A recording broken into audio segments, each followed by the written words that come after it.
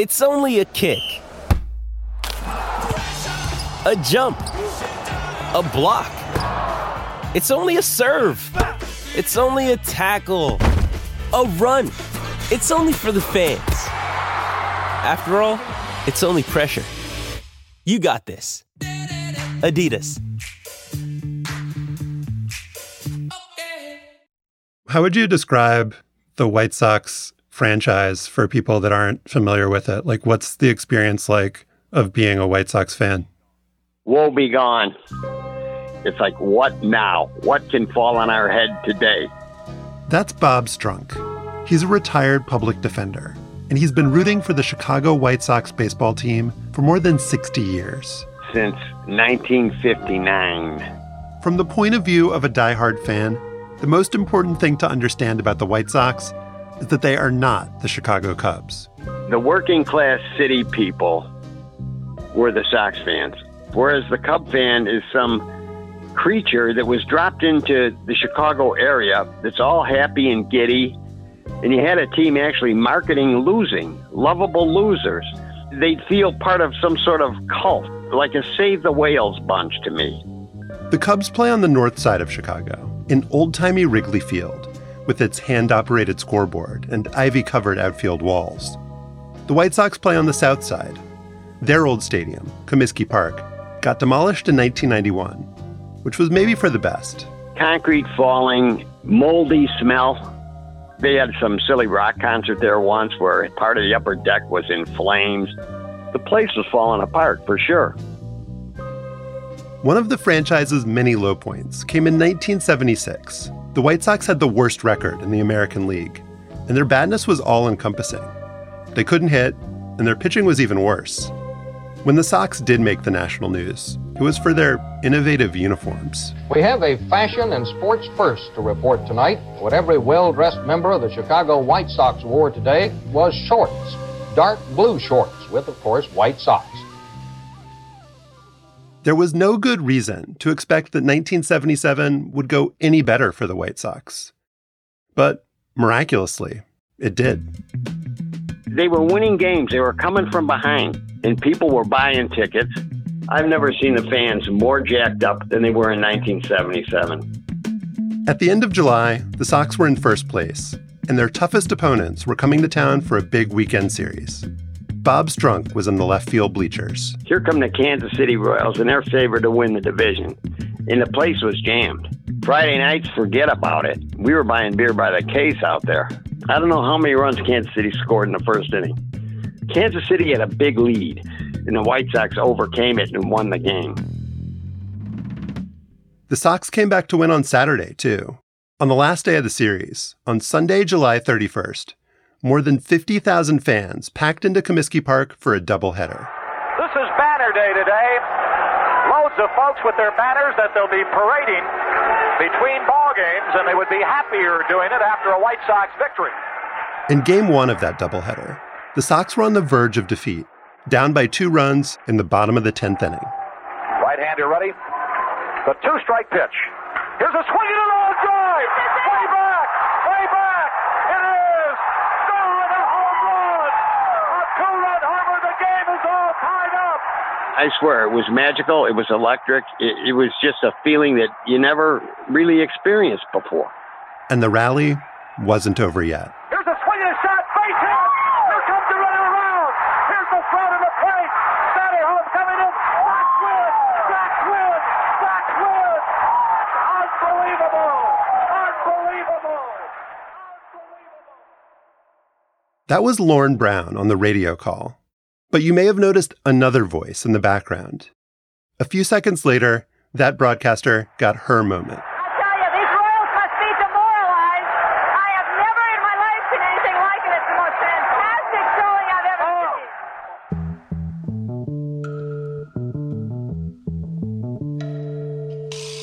seen. The voice you just heard belonged to the first woman to get a real job as a major league announcer.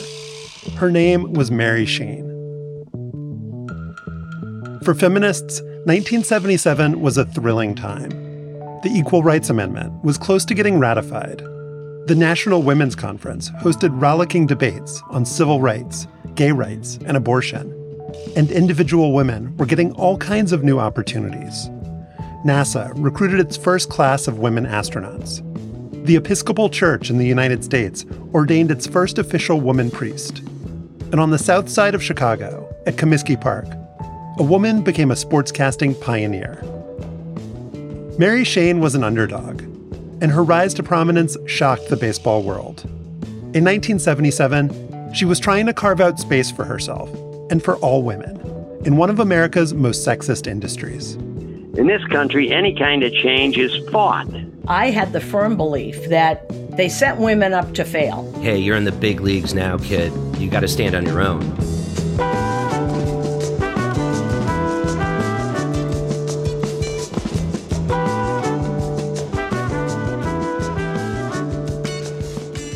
I'm Josh Levine, and this is 1 year, 1977, Mary Shane's rookie season.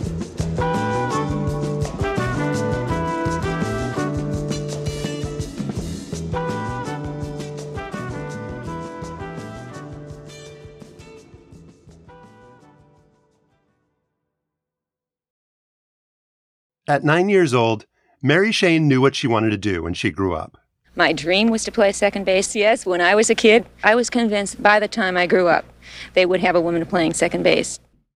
There was one rather large obstacle blocking her path to the majors. She didn't actually play baseball. As a girl in Milwaukee in the 1950s, she was never given the opportunity. But that didn't stop Mary from falling in love with the sport. In 1957, her dad got them tickets to Game 5 of the World Series, the Milwaukee Braves versus the New York Yankees. These fans are buzzing here at the stadium now. Burnett's into the windup, and the 0-2 pitch. A swing and a miss. That Monday afternoon was one of the highlights of Mary's young life. But less than a decade after the Braves won the title, the franchise left Milwaukee for Atlanta. Without a team to root for, Mary's fandom started to fade. She was in her early 20s by then, and more conscious of what the world expected of young women. For Mary and her older sister, Pat, a lot of those expectations came from their mother. Here's Pat's daughter, Laura Schuett. She felt that both my mother and Mary had two choices. One would be to be a secretary, and one would be to be a teacher.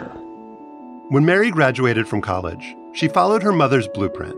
She got a job teaching high school history, married her college boyfriend, and gave birth to a son. For a while, everything was going according to plan. But then, in 1974, Mary's sister got in a very bad car accident. At first, it looked like Pat was going to recover, but within days, she fell into a coma, and a few weeks after that, she slipped away. When Pat died, Mary fell into a deep despair. The only thing that helped, even for a little while, was baseball. By then, Milwaukee had a new team. The Brewers weren't any good, but Shane didn't mind. She wrote about those days in a memoir that's never been published. Something happened to me at the ballpark. For the first time since Pat's death, I felt a sense of peace. I went to another game, secretly afraid that it wouldn't work again, but it did. When I tried to analyze what was happening, I couldn't. It didn't make any sense. But then, neither did anything else. With her love of baseball rekindled, Shane thought about all the childhood dreams she'd cast aside. Growing up, she'd wanted to be a sports reporter, but it had never seemed like a practical option. And now, with no experience as a journalist and a small child at home, she didn't know where to start. What she needed was a little nudge, permission to take the first step. That opening came from a surprising place. Let's have those bids coming. Keep them coming, folks. An auction on a local PBS station. The last item on this table is 24 model airplanes. One of the items up for bidding was an all-access road trip with the Brewers. The announcer described it as a great opportunity for a boy and his father. Shane's husband suggested the two of them put in a bid. They did, $1,200, and they won. Shane had written a few articles for a suburban Milwaukee newspaper, but this was her chance to be a real reporter, to follow the team, interview the players, and put together a story. The trip didn't go as she'd hoped. Despite all the access she'd been promised, she struggled to get anyone to talk. At the hotel pool, she asked the Brewers announcer, Merle Harmon, for advice. "You'll never be one of the boys, Mary," he told her. "You're too feminine." When she got back home, she typed up an article that included Harmon's dismissive comment. The piece got rejected by an editor at the Milwaukee Journal. He said she'd never truly understand the life of a baseball player on the road. But Shane did manage to get a version of the piece published in Women's Sports, a magazine launched by feminist icon Billie Jean King. Shane felt jubilant, and not long after, she decided to go for it. She was going to quit her teaching job and become a freelance sports writer.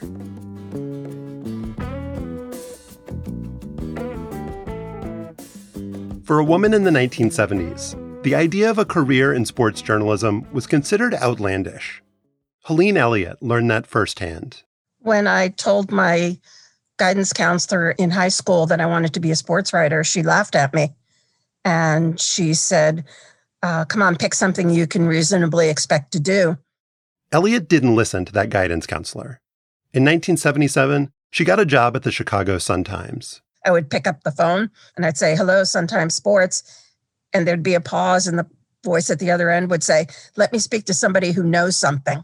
We were treated differently in the press box. I mean, I remember covering a football game at the University of Illinois, and at each writer's seat was a pile of press notes, statistics, and my seat had nothing. Mary Shane got her first job by walking into a Milwaukee radio station and asking to see the sports director.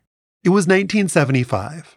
Her first assignment was a feature on the Marquette University cheerleaders. She got $4. Shane was happy to have the work, but she wasn't quite living her dream. She wanted to cover baseball. Shane's bosses at the radio station doubted she could do the job. The Milwaukee Brewers didn't allow women in their locker room. That meant a woman reporter would have trouble getting quotes on deadline. But Shane convinced the station to give her a shot. She wrote about that tryout in her memoir. On opening day 1976, I was on the field at County Stadium with my microphone. I've never taken any drugs, so I can't be sure, but I don't think anyone was ever higher than I was that day. I gloried in it for about 2 minutes. Then the pressure hit. The quotes. I had to get the quotes. After the game, Shane raced back and forth, grabbing players as they exited the home and visitors' locker rooms. She got a ton of interviews, but missed out on the losing manager, the Yankees' Billy Martin. Desperate not to fail, she drove to the team's hotel and tracked down Martin at the bar. He was annoyed. "Usually, I don't answer questions after I leave the ballpark," he told her. But he answered a few for her. Shane's bosses were impressed. She got the job. Now, Mary Shane was doing what she wanted to do. She was at the ballpark every day, with her microphone, asking questions. There were times when I resented the fact that I had to work twice as hard as the male reporters. While they were home relaxing after filing their stories, I was still racing around the deserted concourses of County Stadium. But I loved it. I couldn't imagine a better job. Though I was often still at the radio station, fighting the balky machines at 2 a.m., and had to be up at 7 with my 2-year-old son, I was rarely tired. I couldn't wait to get back to the ballpark. Shane's determination had brought her a long way in a short amount of time. Given how far she'd come, getting a full-time job in sports journalism felt like a dream fully realized. But her life was about to change in a totally unexpected way. It all started when she got noticed by the most famous announcer in all of baseball. Holy cow! We'll be back in a minute.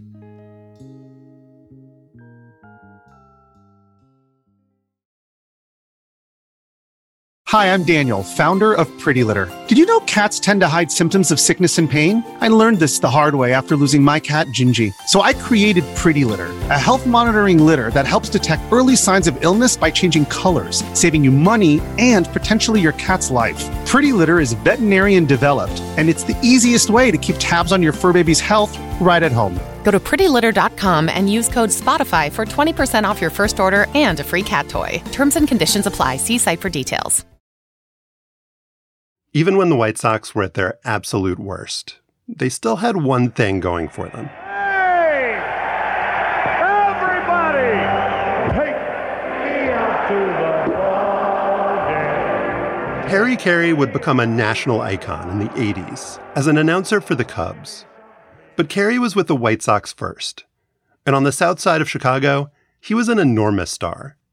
Bob Strunk again.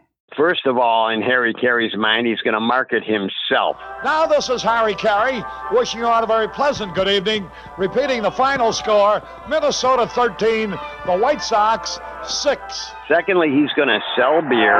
Stroh's family brewers for more than 200 years. And thirdly, he's going to try to sell tickets, which he did well. It'll be a doubleheader, and it'll be helmet day.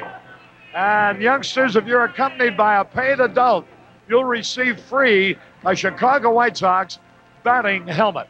Caray called Sox games on television and radio, but he didn't just connect with the fans at home. At the ballpark, he'd wave his beer at the adoring crowd and dip a fishnet into the stands to collect messages to read on the air. Bruce and Leanne Nitz from Stevensville, Michigan, celebrating their second wedding anniversary. They're cousins. Here's a pitch popped up. Caray drew energy from being close to his adoring public. Sometimes, he even broadcast games from the stands. He did just that on June 8, 1976, when the White Sox played the Brewers at Milwaukee's County Stadium. Mary Shane was at the ballpark that day, doing her job as a radio reporter. Before the first pitch, she walked over and introduced herself to Caray. He smiled, then asked, "What's a girl like you doing in the press box?" Before too long, he had another question. "Would you like to come on the air with me?" It's not clear what exactly Caray was thinking, whether this was a real audition or if he just saw a woman in the press box and asked her to join him on a lark. But regardless of his intentions, it was an extraordinary moment. Only a handful of women had ever gotten the chance to broadcast a big league sporting event. In the 1970s, there wasn't much history for Mary Shane to draw on, or any template for her to follow. But Shane didn't hesitate. She told Caray she'd love to go on the air with him. I was scared, of course. But I guess those months of approaching athletes had given me a confidence I hadn't really known was there. And Harry made it so easy that we could have been talking at a corner bar. I was overwhelmed with his mastery of an extraordinarily difficult job. I was overwhelmed with him, and I'd never had more fun in my life.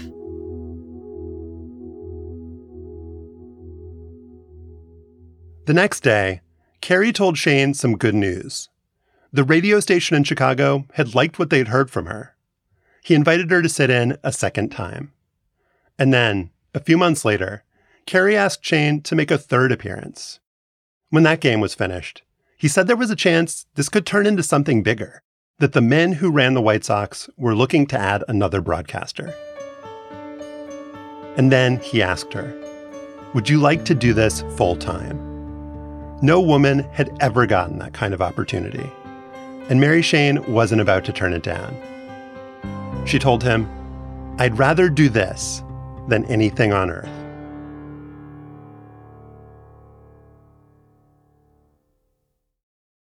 Mary Shane had built a fledgling career in sports journalism without getting much encouragement.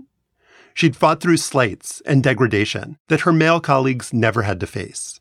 But now, everything looked different. She was 31 years old, and she'd reached the pinnacle. A former teacher from Milwaukee was going to announce baseball games on radio and television. Patrick Shane is 3 years old. Patrick's daddy is a securities broker. He works with the stocks. And Patrick Shane's mommy has a job, too. Because I got to do my radio work in Florida. Remember? She works with the Sox. In 1977, Mary Shane, the rookie announcer, was a very big story.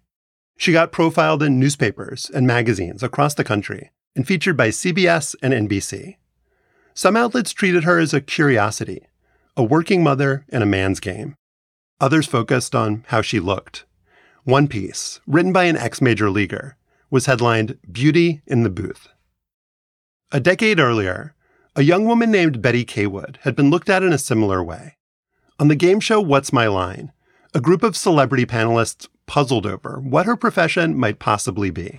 Miss Kaywood, do your very obvious good looks have anything at all to do with your job? I don't think so, Miss Francis. Nope. Thank you. Miss Kaywood, would it be possible for a man to do what you do? Yes. As a matter of fact, do you know that there are men doing what you do? Yes, ma'am. Are there more men than women doing what you do? Yes.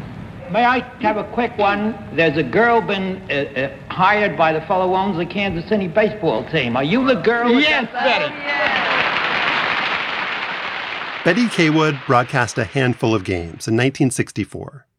After that, she never worked as a sportscaster again. Going into the 1977 season, that was the big question about Mary Shane. Did the White Sox think of her as a legitimate broadcaster, or did she get hired as a stunt, just like Betty Kaywood? A lot had changed since 1964. Title IX gave millions of girls and women the chance to play sports in high school and college.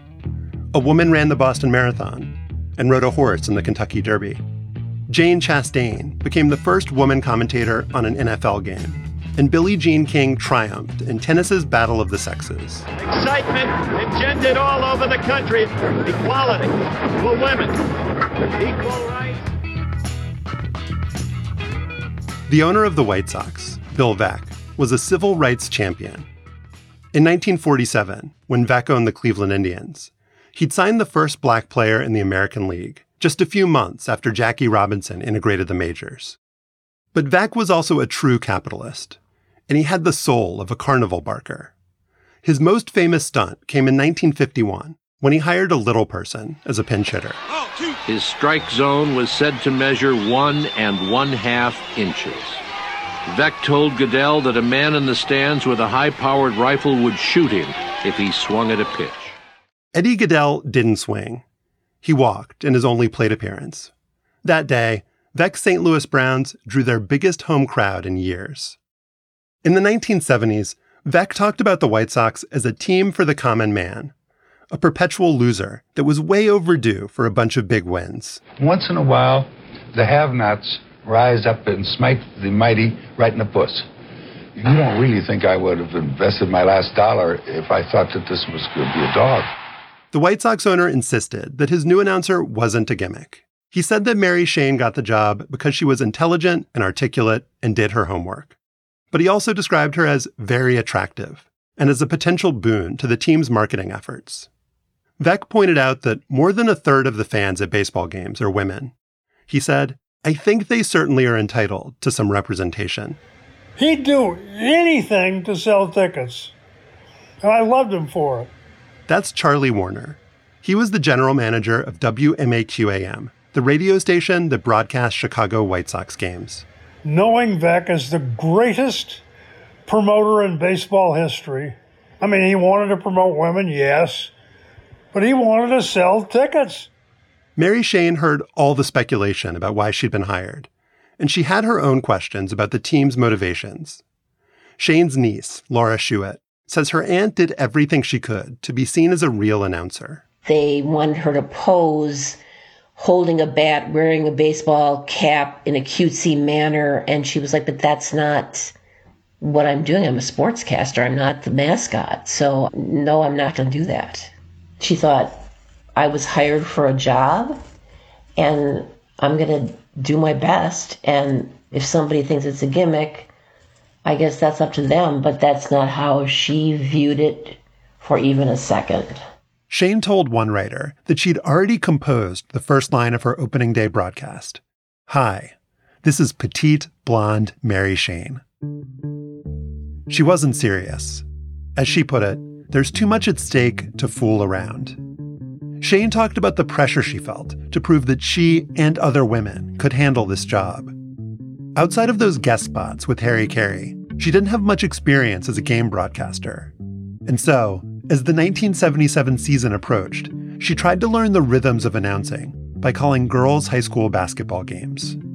For Shane, the White Sox spring training camp in Sarasota, Florida, was her only real chance to learn on the job. She'd sit in the stands during exhibition games, doing play-by-play into a tape recorder, then listen back to understand the mistakes she made. But in 1977, Shane didn't have the luxury of privacy. A big crew from CBS followed her around on her first day in Sarasota, flashing a light meter in her face and saying, "Pretend we're not here." Those cameras captured a snippet of Shane's first broadcast, a practice game that became very public. We've got the bottom half of the third inning now, and Chet Lemon is facing Doc Medici. Hits a line drive to right field, and it's going to go to the fence, and he'll be around first base, loses his helmet, trips there a bit. He'll go into second easily, and he's going to keep going. A good throw will not catch him as he slides in head first. As she called that first game, Shane felt her throat constrict and her hands start to shake. She had no idea how she was doing, and Harry Caray didn't give her any clues. When it was over, she felt overcome with fear. All she could do was get up, walk out of the booth, and say, "See you tomorrow."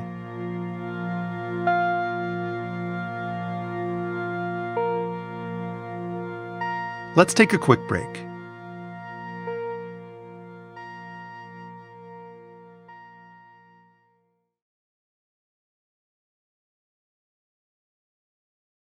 This episode is brought to you by Shopify. Whether you're selling a little or a lot, Shopify helps you do your thing, however you cha-ching. From the launch your online shop stage, all the way to the we just hit 1 million orders stage. No matter what stage you're in, Shopify's there to help you grow. Sign up for a $1 per month trial period at shopify.com/special offer, all lowercase. That's shopify.com/special offer.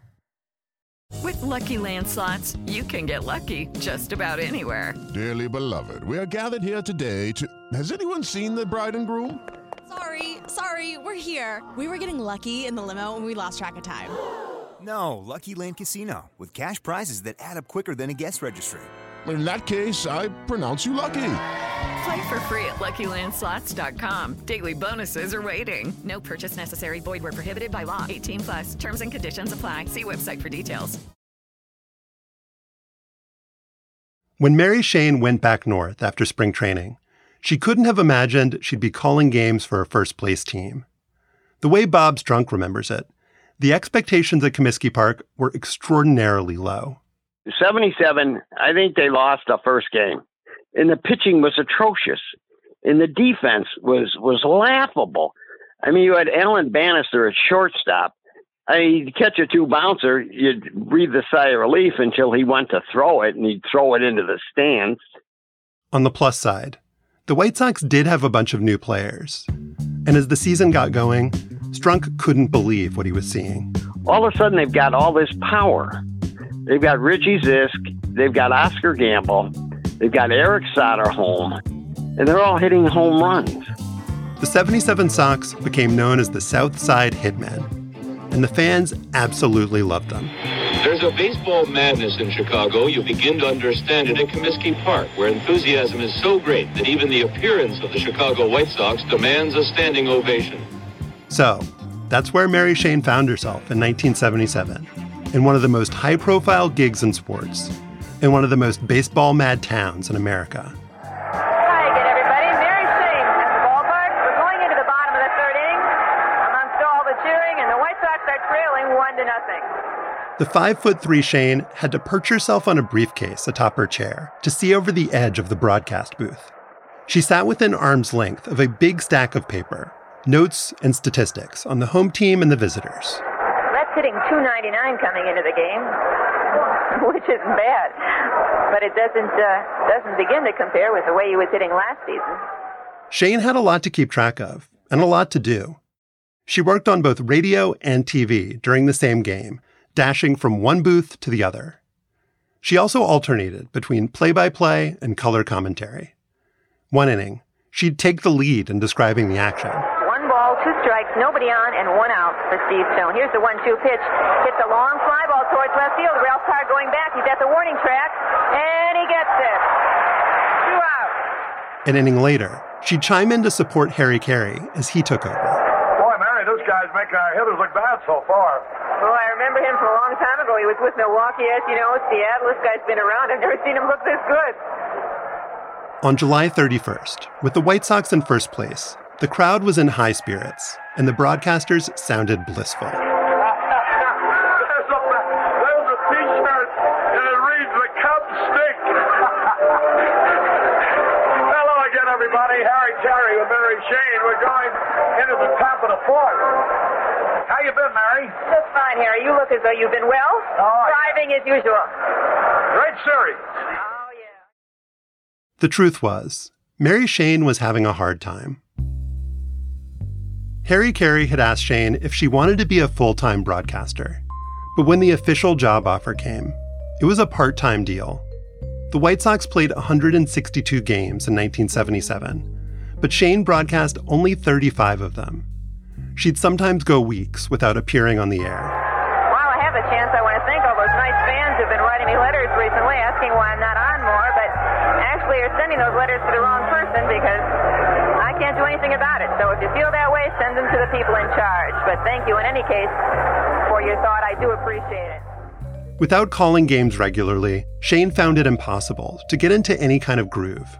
Harry Caray didn't all of a sudden get born and he was Harry Caray.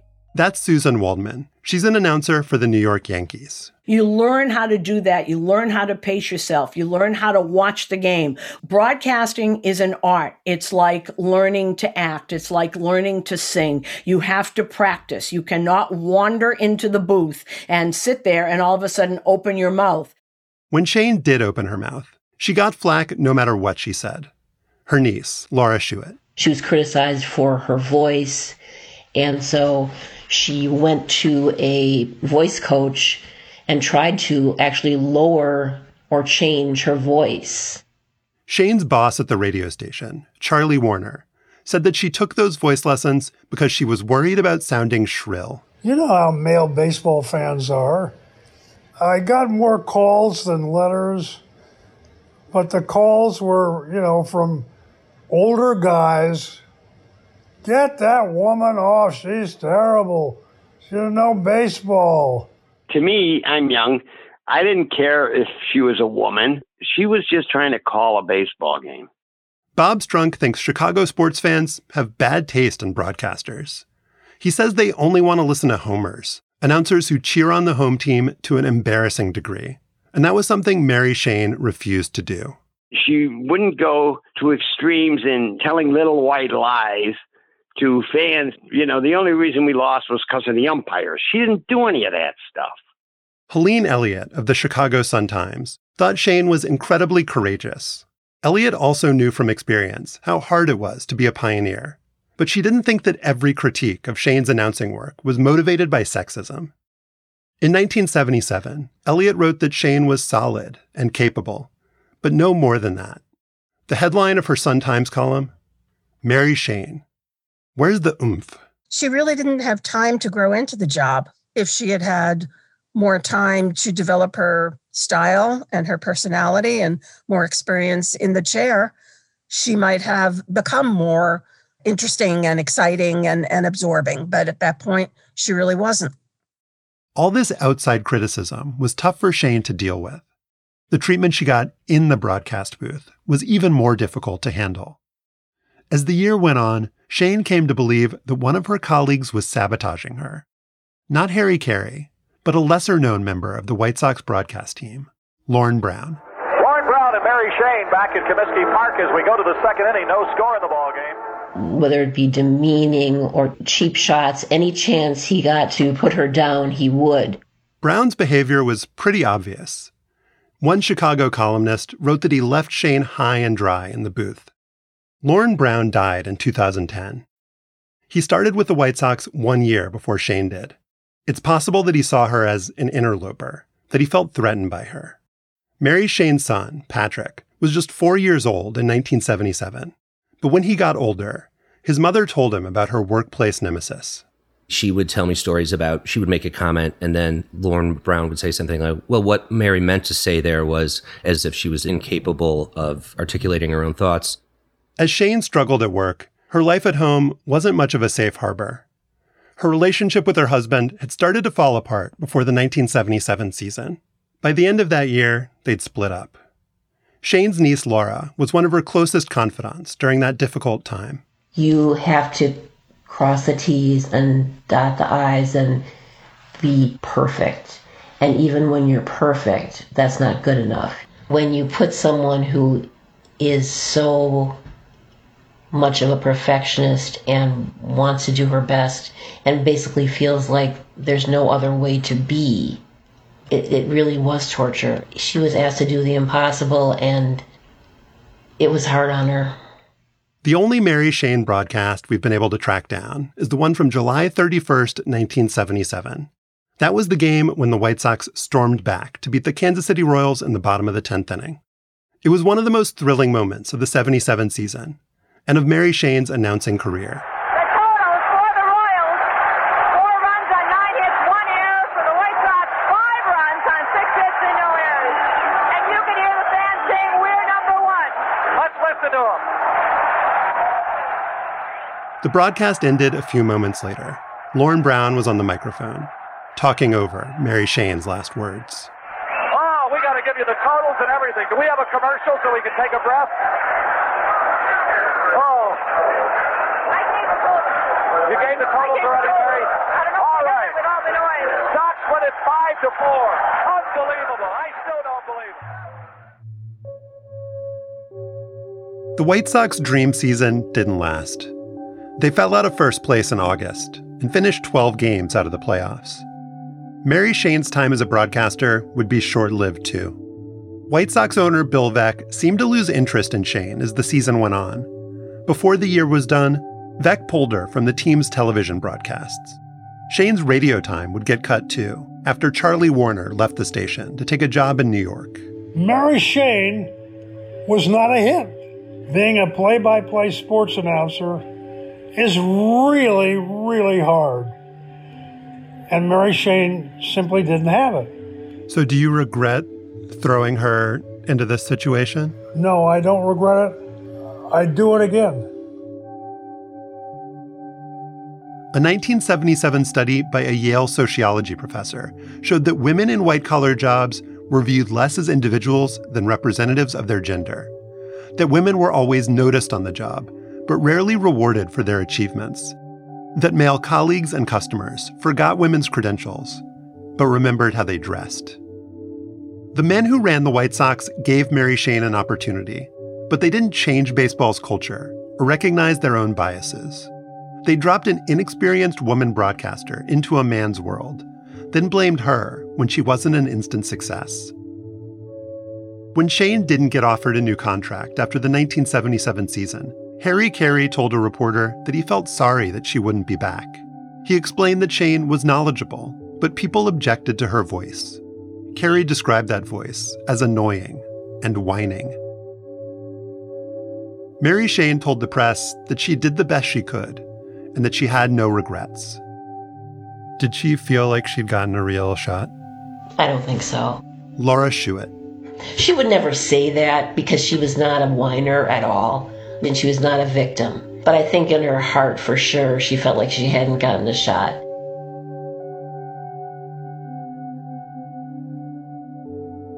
We'll be back in a minute.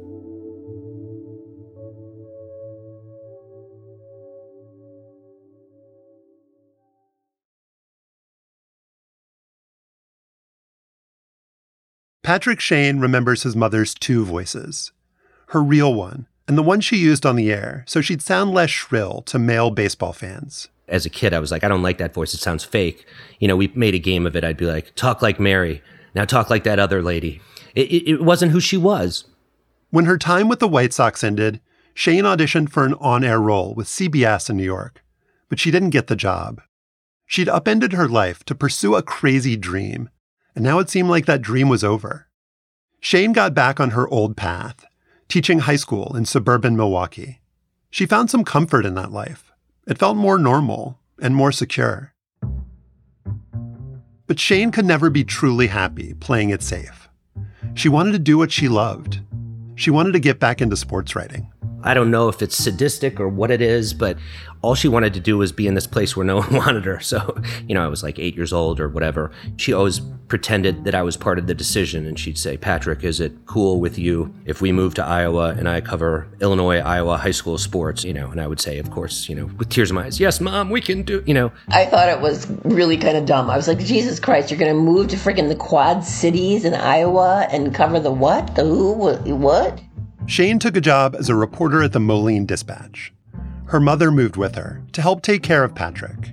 As a single mom with a demanding job, Shane needed all the support she could get. Everything was just really minor league. It was freezing cold. Sometimes there was only room for her on top of the press box, so she'd have to sit outside. I don't think there were many women in that area that expressed any interest in sports, so she was kind of like flown in from the outside, this like alien species they'd never seen. After 2.5 years in the Quad Cities, Mary Shane and her family relocated again. It was that move, to cover the Boston Celtics for the Worcester Telegram, that brought Shane back to the big leagues. Not long after she got assigned to the pro basketball beat, the Celtics won the 1984 NBA title. What are some of your memories around her actually engaged in the practice of doing her work? A lot of times I would tag along with her, and then I would sit outside the press room while she finished her story, and then I'd be allowed to go in and get like one slice of pizza. I understood very early on that when she was working, that's what she was doing. And I was to respect that time. In the NBA in the mid-1980s, Mary Shane was once again a pioneer. There was only one other woman, usually besides me, and that was Mary Shane. And Mary Shane was there first. That's Jackie McMullen. Back then, she wrote about the Celtics for the Boston Globe. I don't ever remember talking to her about how tough it is to be a woman in the business. I don't think any of us talked about that because you didn't have a choice. You were a woman, you were in the business, do your job. And that's how Mary approached it. And that's very quickly how I learned to approach it. At first, the Celtics barred Shane from going inside their locker room, just as the Milwaukee Brewers had done in the 1970s. While her male colleagues had free reign, Shane had to ask the players to join her in a tiny closet loaded with duffel bags and basketballs. But Shane didn't let that unfairness deter her. She just kept coming to work. And thanks to her, the Celtics eventually changed their locker room policy. Mary Shane was finally getting treated as an equal. Jackie McMullen benefited from the access that Shane fought for. She also took lessons from how Shane did her work. I mean, what I learned from Mary was professionalism and doing your job without any hidden agenda and always showing up, whether you wrote something good or bad or indifferent, and just treating people with the respect that you hoped that they would treat you with. In 1985, Larry Bird busted his hand, reportedly in a bar fight. That injury to the Celtics' biggest star probably tanked their title chances. It was the biggest story of the season, and Bird refused to talk about it, until he opened up to Mary Shane. Bird told her that he didn't want to be the guy everyone expects to be perfect. He also talked about disappointing his mother and feeling isolated in Boston. He let Shane and her readers know who he really was. Covering the Celtics was everything Mary Shane had hoped sports journalism would be. She was a trusted colleague, not a gimmick. Her voice carried weight, and she didn't need to worry about how it sounded. I think it was a field leveler for her. Sure, it said Mary Shane, but when they're reading it, they don't hear a woman reading it to them. And it allowed people that would probably have objected to that to just say, you know what? Hey, she can write. You know, we'd be in usually pretty small spaces, all on deadline writing. And sometimes some of the guys were, let's just say, more blustery than others. And I do remember once Mary turning around saying, if you're not working, please be quiet and leave. And I was like, you go, Mary. I was too young to even attempt to say anything like that. Shane was devoted to her job and her family, and pretty much nothing else. She made a huge effort to take me to sporting events when she wasn't covering them, and I felt honored that she would go to sporting events in her free time so that I might have a cool experience with her. And the reality is that she probably enjoyed it as much, if not more, than I did. One thing Mary Shane did not excel at was taking care of herself. In order, it was Diet Coke, Merit Ultralight, and then whatever was the fastest way to inhale food that would keep her alive. I think she just pushed herself and just never would rest like she should. During her time at the Worcester Telegram, Shane started having problems with her heart. She'd faint sometimes, and she lost a lot of weight. Laura Schuett again. And I remember we went clothes shopping. Nothing would fit her, so we had to go to the kids' clothing area. And then she was like, oh, I can't. And then she just wanted to go home. On the morning of November 3rd, 1987, Shane was getting ready to interview the tennis star Chris Evert. When she didn't come downstairs, her mother went to check on her. She found Mary dead in the bathtub. The cause of death was a brain aneurysm. Mary Shane was 42 years old. And everything that I knew, just had immediately vanished because she was kind of my lodestone in life. And when that goes away, the level of uncertainty for a 14-year-old kid was pretty overwhelming. She was somebody who inspired me and showed how strong someone could be with impossible expectations, and I feel like I could never measure up to her, but I sure do try. It's been almost 34 years since Mary Shane died, and 44 years since her one season with the Chicago White Sox. It was an incredible opportunity for her to sink or swim, and maybe she didn't swim. But I think what's important is that after that happened, she regrouped and came back to her love of sports and found success elsewhere. The fact that she went after what she wanted is amazing.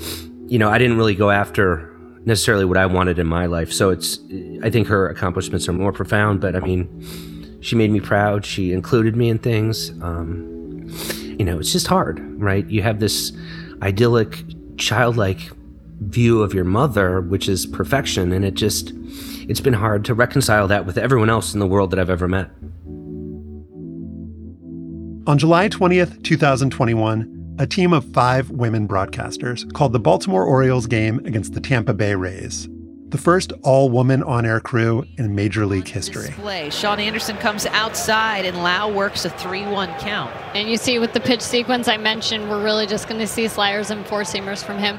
And that's been the case. But all these years since Mary Shane made her debut, women announcers are still a rarity. Susan Waldman, who's in her 17th season calling Yankees games, remains the only woman who's in a Major League broadcast booth full-time. I've said many times that I think I'm not accepted in this business. I am tolerated, and now I've been there so long that they can't get rid of me. They wouldn't blink an eye if every woman disappeared. And it's not, I don't even know if it's sexism. Maybe they're just more comfortable with a male voice. Mary Shane sent her memoir to a publisher and an agent in 1981. They both rejected it, saying they didn't think it would sell. Her son Patrick sent me a copy recently. It's incomplete. It ends on page 113, in the middle of a sentence. But Shane's voice still comes through very clearly.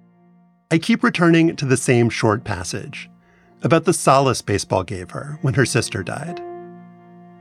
They booted balls. They threw wildly.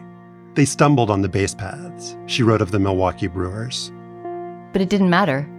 I don't even remember who they played. I just remember the feeling of being at the ballpark.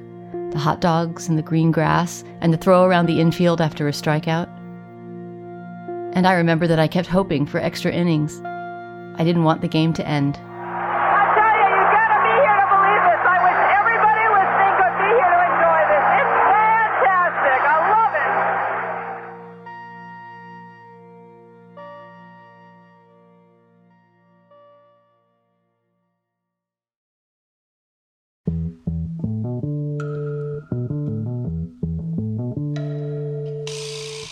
Slate Plus members get to hear this show and every Slate podcast without any ads, and they'll never hit a paywall on Slate.com.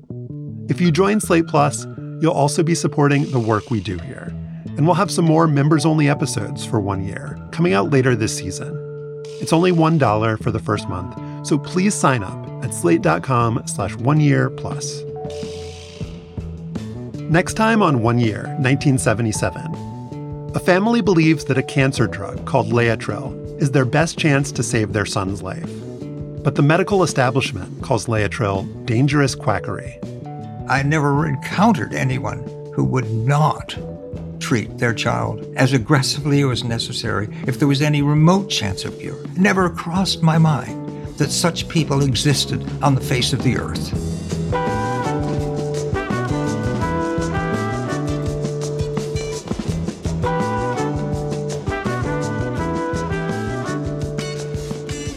One Year is produced by me and Evan Chung, with editorial direction by Lowen Liu and Gabriel Roth. Madeline Ducharme is 1 Year's assistant producer. You can send us feedback and ideas and memories from 1977 at oneyear@slate.com. We'd love to hear from you. Our mix engineer is Merritt Jacob. The artwork for 1 Year is by Jim Cook. Dana Stevens was the voice of Mary Shane. And special thanks to Nancy Faust, Leslie Visser, Jason Benetti, Amy Driscoll, Chris Kamka, Dave Marin, Jenny Kavnar, John Guerin, Jeff Twiss, Mark Liptak, Josh Mabe, Maria Veck, Ivan Albertson, Scott Diener, Jared Holt, June Thomas, Sung Park, Katie Rayford, Asha Saluja, Amber Smith, Seth Brown, Rachel Strom, and Chow Tu. Thanks for listening. We'll be back with more from 1977 next week.